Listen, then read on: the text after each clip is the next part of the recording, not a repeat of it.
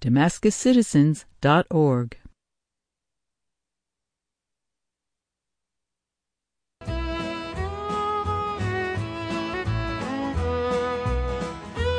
This is Rosie Starr for Radio Catskill. Welcome to Farm and Country, locally produced radio about rural life in the Catskills and the Delaware River Valley. On today's show, Keith Hubbard has a Star Talk report explaining circumpolar stars. Christine San Jose narrates seasonal writings along the Poets' Row. Stephanie Phillips continues her conversation with Mike Medley.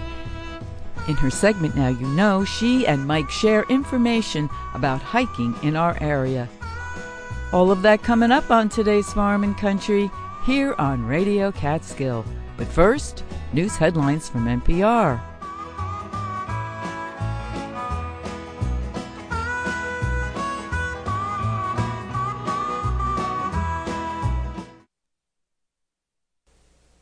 Live from NPR News, I'm Barbara Klein. An engineering report acquired by NPR shows serious concerns were raised nearly 3 years ago about the Surfside condominium that partially collapsed Thursday. The report called for major repairs, including of the structure's concrete beams. NPR's Brian Mann reports. The study conducted by a firm called Mirabito Consultants was sent to the condominium association that operated the building back in October 2018. It pointed to widespread concerns with deteriorating concrete, water penetration into the building, as well as design and construction flaws that needed to be remedied, quote, in the near future. It's not clear that any of the issues cited in the report led directly to the building's collapse early Thursday morning. 4 people are confirmed dead. More than 150 residents of the condominium are still missing. The search for survivors continues around the clock, but that effort has been hampered by heavy rains and by a fire still burning in the rubble. Brian Mann, NPR News, Miami Beach. Surfside's mayor today announced an audit of all 40-year-old buildings in the area to review structural safety. George Floyd's family members say they're disappointed in Derek Chauvin's 22-and-a-half-year prison sentence. The former Minneapolis police officer was sentenced yesterday for murdering George Floyd. Prosecutor Steve Schlischer, part of the team that sought a 30-year sentence, tells ABC News he's not complaining. 22 and a half years is a significant period of time. It's a significant sentence, and it's 10 years over what the standard sentence would be. Under Minnesota law, Chauvin will be eligible for parole in about 15 years, but he still faces federal charges. The northwestern U.S. is bracing for a historic heat wave that could bring some of the hottest temperatures ever recorded. NPR's Kirk Sigler reports there are concerns over the power grid keeping up. Excessive heat advisories are in effect from Portland to Boise to western Montana. In typically temperate Portland, forecasters are predicting by early next week the temperature could hit 109. Like with Texas last winter, here there are serious concerns that the power grid could get severely strained because it wasn't built with this kind of extreme weather in mind. Health officials are also worried about vulnerable populations, including the elderly, and the heat is also a big concern for wildfire managers in a region facing an historic drought. Federal meteorologists are wary of pinpointing any one event like this on climate change, but they warn these types of extreme heat waves in regions like this could be the new norm.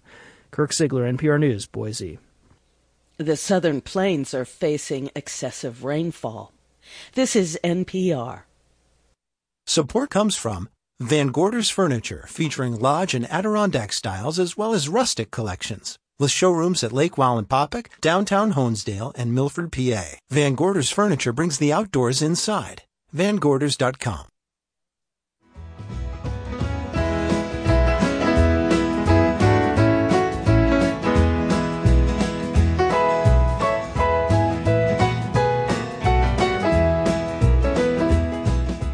This is Rosie Starr. Welcome back to Farm and Country. Coming up on today's show, Christine San Jose narrates seasonal writings along the Poets' Row. Stephanie Phillips continues her conversation with Mike Medley from Mammicating. In this segment of Now You Know, Stephanie and Mike share information, tips on hiking in the Bashakil area. But first, Keith Hubbard has a Star Talk report explaining circumpolar stars. Thank you for joining us for this week's locally produced Farm and Country.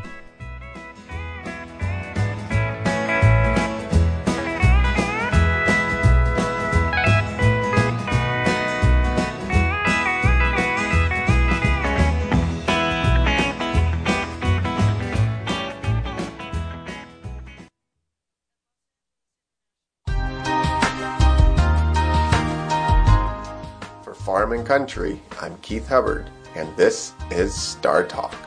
A large majority of the stars in our sky rise in the east and set in the west, creating great arcs across the sky. These stars also appear only at certain times of the year. These stars also rise and set at different times depending on the time of year. While this is true for most of the stars in the sky, it is not true for all of the stars. There are stars that neither rise nor set, but remain in the sky all night long. Not only are these stars in the sky all night, but they are in the sky every night of the year as well. The stars that are always in the sky are called circumpolar stars. Circumpolar stars trace circles around the North Celestial Pole. At the North and South Poles, every star is circumpolar. But at the equator, no stars are circumpolar.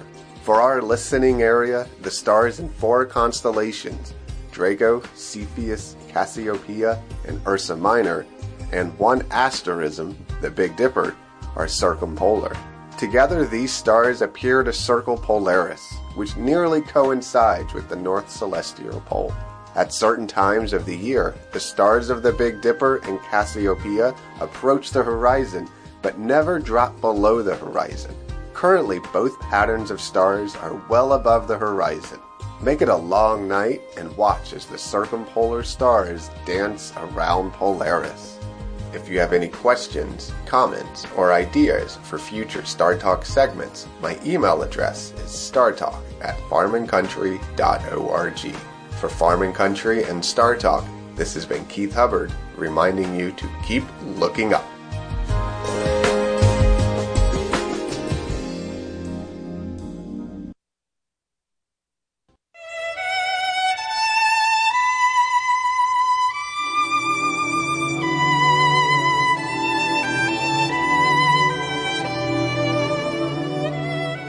For WJFF and Farm and Country, this is Christine San Jose. Did I ever tell you we've some comfortable benches along the Poets' Row, and today you might like to sit down and just concentrate on listening to our first 3 poets. First, from Emily Dickinson, "A narrow fellow in the grass occasionally rides. You may have met him. Did you not? His notice sudden is. The grass divides as with a comb, a spotted shaft is seen, and then it closes at your feet and opens further on. He likes a boggy acre, a floor too cold for corn. Yet when a boy and barefoot, I more than once at noon have passed, I thought, a whiplash unbraiding in the sun, when stooping to secure it, it wrinkled and was gone. Several of nature's people I know, and they know me. I feel for them a transport of cordiality. But never met this fellow, attended or alone, without a tighter breathing and 0 at the bone." On to our second one, from Marcia Niemeyer, our own Marcia, and she calls her poem Different but the Same. "I live in a woods that once was a forest, until loggers cut down every last pine and spruce and planted pin oak and red oak, different but the same each from the other. The trees grew slowly until a man, it surely was a man, said, 'Empty land,' and divided it into squares on a map, different from each other, but the same. People bought the squares on the map, dug square holes, poured squares of concrete, hammered squares of wood that came from distant trees, added light, water, heat. I live in one of those squares, where the deer come and eat every seedling, different from the others, but the same, until only a few trees stand. Fungus eats away at their bark, woodpeckers make holes, and when those holes get too big, squirrels move in, and then the owls, the same but different, each from the other. I shall not live to see the end of these trees, but I imagine the oaks falling one by one on this house, fungus eating away at the wood walls, making humus and loam. My body will be close by, upriver a bit, food for worms. Different, but the same, in the end. Thank you, Marcia. And the third one, from Dawn Watkins Apelian, my friend in South Carolina, and she calls it first haying. What I remember most is not the oily exhaust, nor the sting of sweat, nor the stifling loft, not the bitter switchel, not the choke of chaff, nor the prickled skin, nor creaking wagon's draught, but a breeze through screens with warm hint of stable, and scraping back chairs from a midday table, a lull in the locusts and sun slipping by noon towards second milking and the last of mid-June. Well, snake, different or same, pain or pleasures, here's a message to see you through, shared with us by highlights from F. Jen, 9, who lives in Wisconsin, who calls her poem The Sunflower. There was a daisy meadow where only one sunflower grew. Though the daisies made fun of her, Sunflower remained true. While the daisies played near the ground, Sunflower looked for the sun.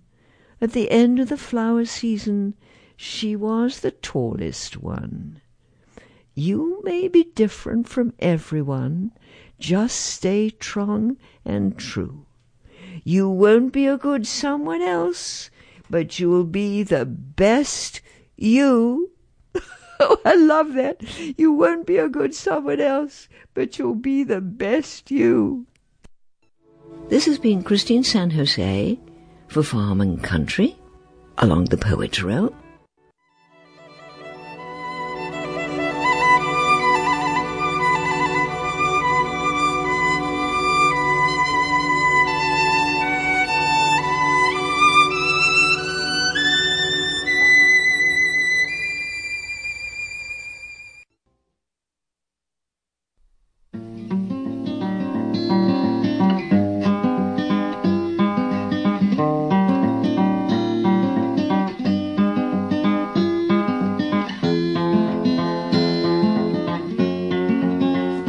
Good morning. This is Stephanie Phillips with Now You Know for Farm and Country. I'm speaking this morning with Mike Medley, longtime hike leader, about how to get the most out of a day on the trail. Mike, how long have you lived here, and how did you happen to become a hike leader?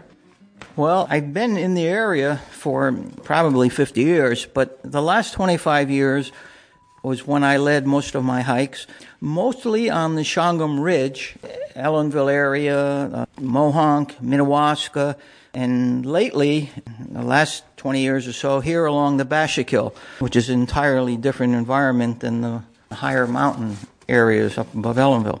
Mike, if you're a beginning hiker, how should you dress? What should you bring along? Yeah, if it's summertime, big concern is ticks. Usually we recommend that you wear your pants tucked in and shirt, and if you have any spray, put it around the edges of your boots and your pant legs, and check yourself after each hike, because they do crawl up under your shirt, under your collar, around your neck. Is there a particular season when the ticks are worse? Yeah, right now, spring. They go well into the fall, too. Just because the weather gets cold doesn't mean you're going to not have ticks. You could have ticks pretty much almost all the time. There are a lot of them around. Usually when you go through vegetative areas, when you're brushing against plants, you'll get them. But you can get them. On all my hikes, I have people coming back. They're all going to have some ticks on them. Are you going to be walking through water? Do you need high boots? No, you don't need high boots, but you should have some kind of a low-cut boot of some sort, because it is a wetland. But if you're hiking, some of the hikes, or if they're up on the ridge, just need regular hiking boots. People wear shorts. I wouldn't recommend that, but you can when the weather gets real hot. Headgear of some sort, because sometimes the deer flies and the bugs can get to you. What about hiking poles? Do you use them, and do you recommend using them? Yeah, I recommend using them, especially on hikes that maybe you have to cross over a bouldery stream, or you have to walk over a log where you need a little more balance. Some people use one, some people use 2 poles. Either one is good, but yeah, they do help. They do help with your balance. Actually, it's a little less wear and tear on your hips and in your body when you do use them. So just an ordinary ski pole will do. And if you're going to pack a backpack to take along with you, what are you going to put in it? A backpack on a day hike? Mainly food and water. Oh, you might have your camera. It's not... It's just your basic, whatever you would be.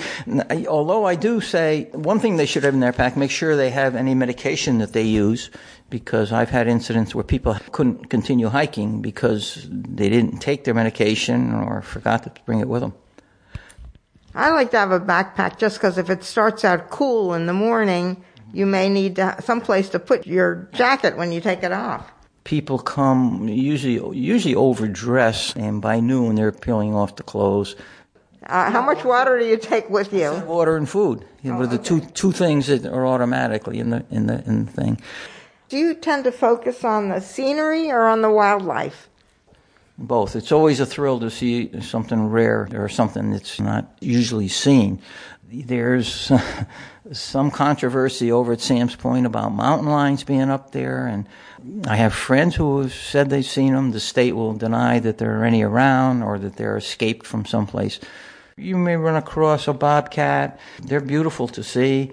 Have you ever seen a coyote? They're very elusive. Yeah, I've seen coyotes. Yeah, they're elusive. They're not well received. I mean, they supposedly do a lot of damage to the young deer. I've seen them here at the Bashakill also, coyotes. Not a lot of them. You can hear them in the evening in some areas. So they're around. The scenery is the main reason why most people hike, is for the scenery. So anything they see is extra. If you see an owl, they're always wonderful to see. They tend to swoop down kind of low, I think. When you see one, they look enormous. Yeah, when they spread their wings, they can be pretty good, and they're very silent. You hardly ever hear them. They just go through the woods so gracefully and easily. But usually you don't see them during the day. You see them, got to be close to near the evening when they're hunting. Mike, how big a group have you taken on a hike? I've had groups up to 25, and I know the New York, New Jersey Trail Conference, many of their groups have 40 and 50.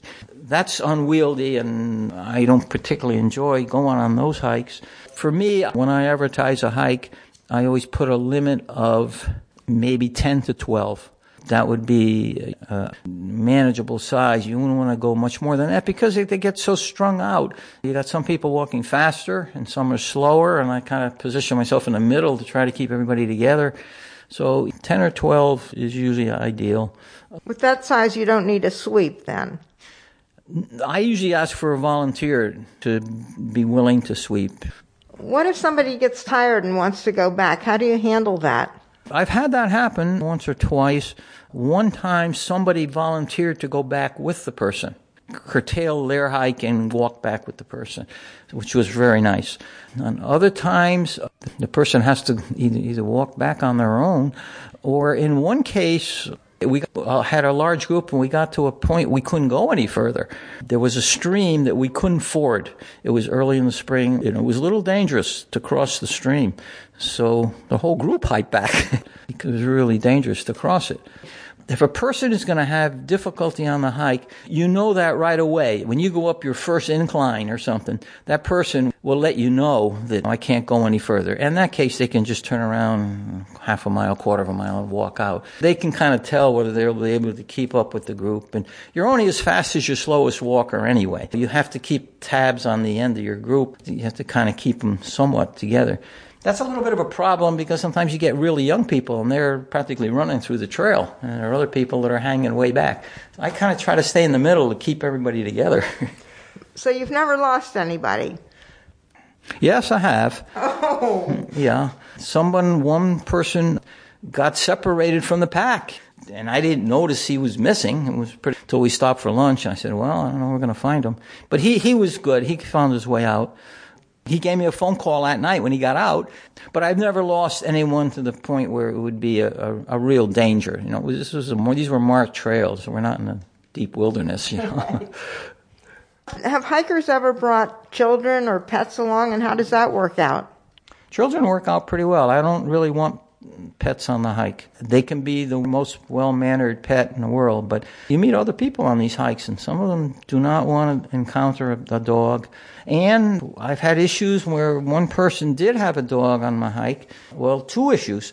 One where we hiked into Rakitakill Falls, and the dog had a heart attack and died around the trail. And we had to bury the dog there. And then another time at Sam's Point, a dog was chasing something, and it went right off the edge of the cliff. But generally speaking, you got to be aware of other people, so I discourage people from taking them. Children are a different story. Depending on the age, some of them are wonderful, and some are going to whine and cry all the way there. That's a delicate issue. So before I let children on the hike, I have to know from the parent, what is their experience? Have they been on hikes before? Can you think they can do this? And sometimes they'll turn around and go back. Most of the time they come. If it's going to be a long, strenuous hike, I would discourage them. Have you ever had an emergency situation on a hike, and how did you handle it? No, I had one person who didn't take their medication and couldn't walk anymore. So I let the group go ahead, and there was a trail, they could follow it. And I stayed with her and kind of walked them out slowly, but it took a long time. And then I had another issue where a person broke a bone in their foot. They could hardly walk. That was at Sam's Point. So we got to a point where I knew Sam's Point personnel, because I worked up there. I said, well, send somebody up with a truck or somebody and we'll get this person down. So we got her to a point where they could reach her, and then they took her out and rode her down on the truck. Those are the only two that I could think of. Yeah, I've actually been on a hike where somebody had an allergic reaction to a bite or a sting. Oh, yeah. And one of the other hikers had Benadryl, so you have to put some thought into a first aid kit. That's something I should have mentioned. Well, it should be in the leader's pack, and never mind other people's pack. Yeah, that's an excellent point. I carry an emergency pack with me. I've also been on a hike where somebody came dehydrated because they didn't bring enough water, and that's a real mistake. That's a mistake. That's something you can, somebody will have enough water usually, but yeah, you've got to make sure they have enough water. Mike, I notice you've led quite a few cleanup hikes. How much of a problem is litter on the trails? Well, I don't lead that many litter hikes, but I've had cleanups, especially here along the Bashikill. We do a major cleanup. We get about 60 or 80 people, and we clean up the whole area. I've had at Sam's Point, groups would come up with busloads of hikers, and they would trash some of those trails. So what I would do in that case, when I was working up there, I would tell the leader before they got back on the bus they had to go back up to the trail and pick up all their litter, which they weren't happy about, because a lot of the camps would send down groups to hike in Sam's Point and areas, and they weren't too good. I find hikers generally you don't even have to tell them, they'll pick up trash automatic. Do you keep a bag for trash in your backpack? Yeah, I do, and I encourage people to do the same. There's one person around here who is very good, Andy Garris. He's one of the head of the trail maintenance people. He has access to heavy equipment and put in some of these trails. He's got to move some pretty big rocks. Are there hiking clubs? What hiking clubs are you aware of? Well, the biggest one is going to be the New York, New Jersey Trail Conference. They put out a bulletin that lists all the hiking clubs from the northern Catskills all the way down to Bear Mountain. And there's about 50 of them. And they list the clubs and the hikes that they're leading. And it covers the whole, the Catskills, the Hudson Valley, even into New Jersey. And their headquarters in Mahwah, New Jersey. Locally, there's a Catskill hiking group, I think. Lisa Lyons. Yeah, she leads the senior strollers. She would lead some of those hikes in Walnut Mountain. I used to hike with the Appalachian Mountain Club, but this would be kind of the northernmost area that they would reach, maybe as far as the Ellenville Caves. I don't know that they had hikes any further north than that. We lead our hikes here. Bashakill, it's not a hiking club. We have a good turnout. I see that you work with the Bashakill Area Association, and you've done that for many years. Your wife is a major force. Mm-hmm. Can you just say a little bit about the BKAA? Well, if it was my wife, we'd be here for the next half hour or so. It's an organization that's been around for, I think we celebrate our 50th anniversary coming up. DEC purchased these acres here, the wetland, back in the 50s. It's a wildlife management unit. It's not a preserve. I mean, you can hunt here, you can fish here, you can hike here. They even let you trap here. It's all managed by the DEC. And the DEC gives us authority to do the cleanups, the education, the water monitoring. We kind of manage it. And we have about 800 members. It's $10 a year dues, and you get 4 newsletters each year that we put out. We also are very involved with the surrounding area, of course. Everything lands up in the Bashakill from around the area. It's a low spot, so all the streams lead into here. So we're concerned with development, and we're involved in sometimes litigation with stopping some of the development up on the hills surrounding the Bashakill. Everything's going to come down here. And we have a board of about 12 members. We're a little bit involved with local politics. That little bit, I think, in the early days was quite a lot of involvement in order to get conservation awareness and conservation initiatives going. And it still is, when they wanted to put the mushroom plant up in here and take out 500,000 gallons of water a day to stuff like that. You had to deal with Pennsylvania, the Water Commission over there. They had jurisdiction. Yeah, it's not just trails, it's the whole environment. We do monitor the water quality here. We have some sophisticated, expensive equipment that we use. So we're very concerned when we see fish dying. People do throw some crazy things in there sometimes. Yeah, and the same with the eagles. Occasionally somebody might shoot one, or sometimes one is injured. We work with all the rescue wildlife agencies in the area. Bill Streeter over in Pennsylvania, we work with up in Saugerties, and there are 3 or 4 groups that we work with regularly for injured wildlife. So now you know how to prepare for and enjoy hiking around here. Our hiking expert has been Mike Medley, longtime volunteer for the Bashakill Area Association. If there's something you'd like to know about country life, email me, Stephanie at wjffradio.org. This has been Stephanie Phillips for Farm and Country.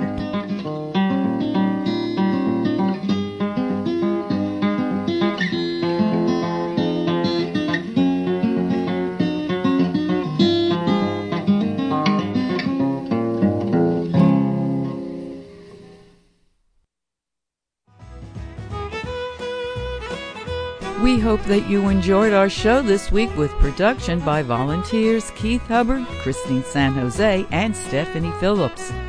Special thanks goes to our guest, Mike Medley from the Mamakating Environmental Center, speaking to us on the topic of hiking in the Bashakill area. This has been your host, Rosie Starr. Thanks for listening to Farm and Country on WJFF Radio Catskill.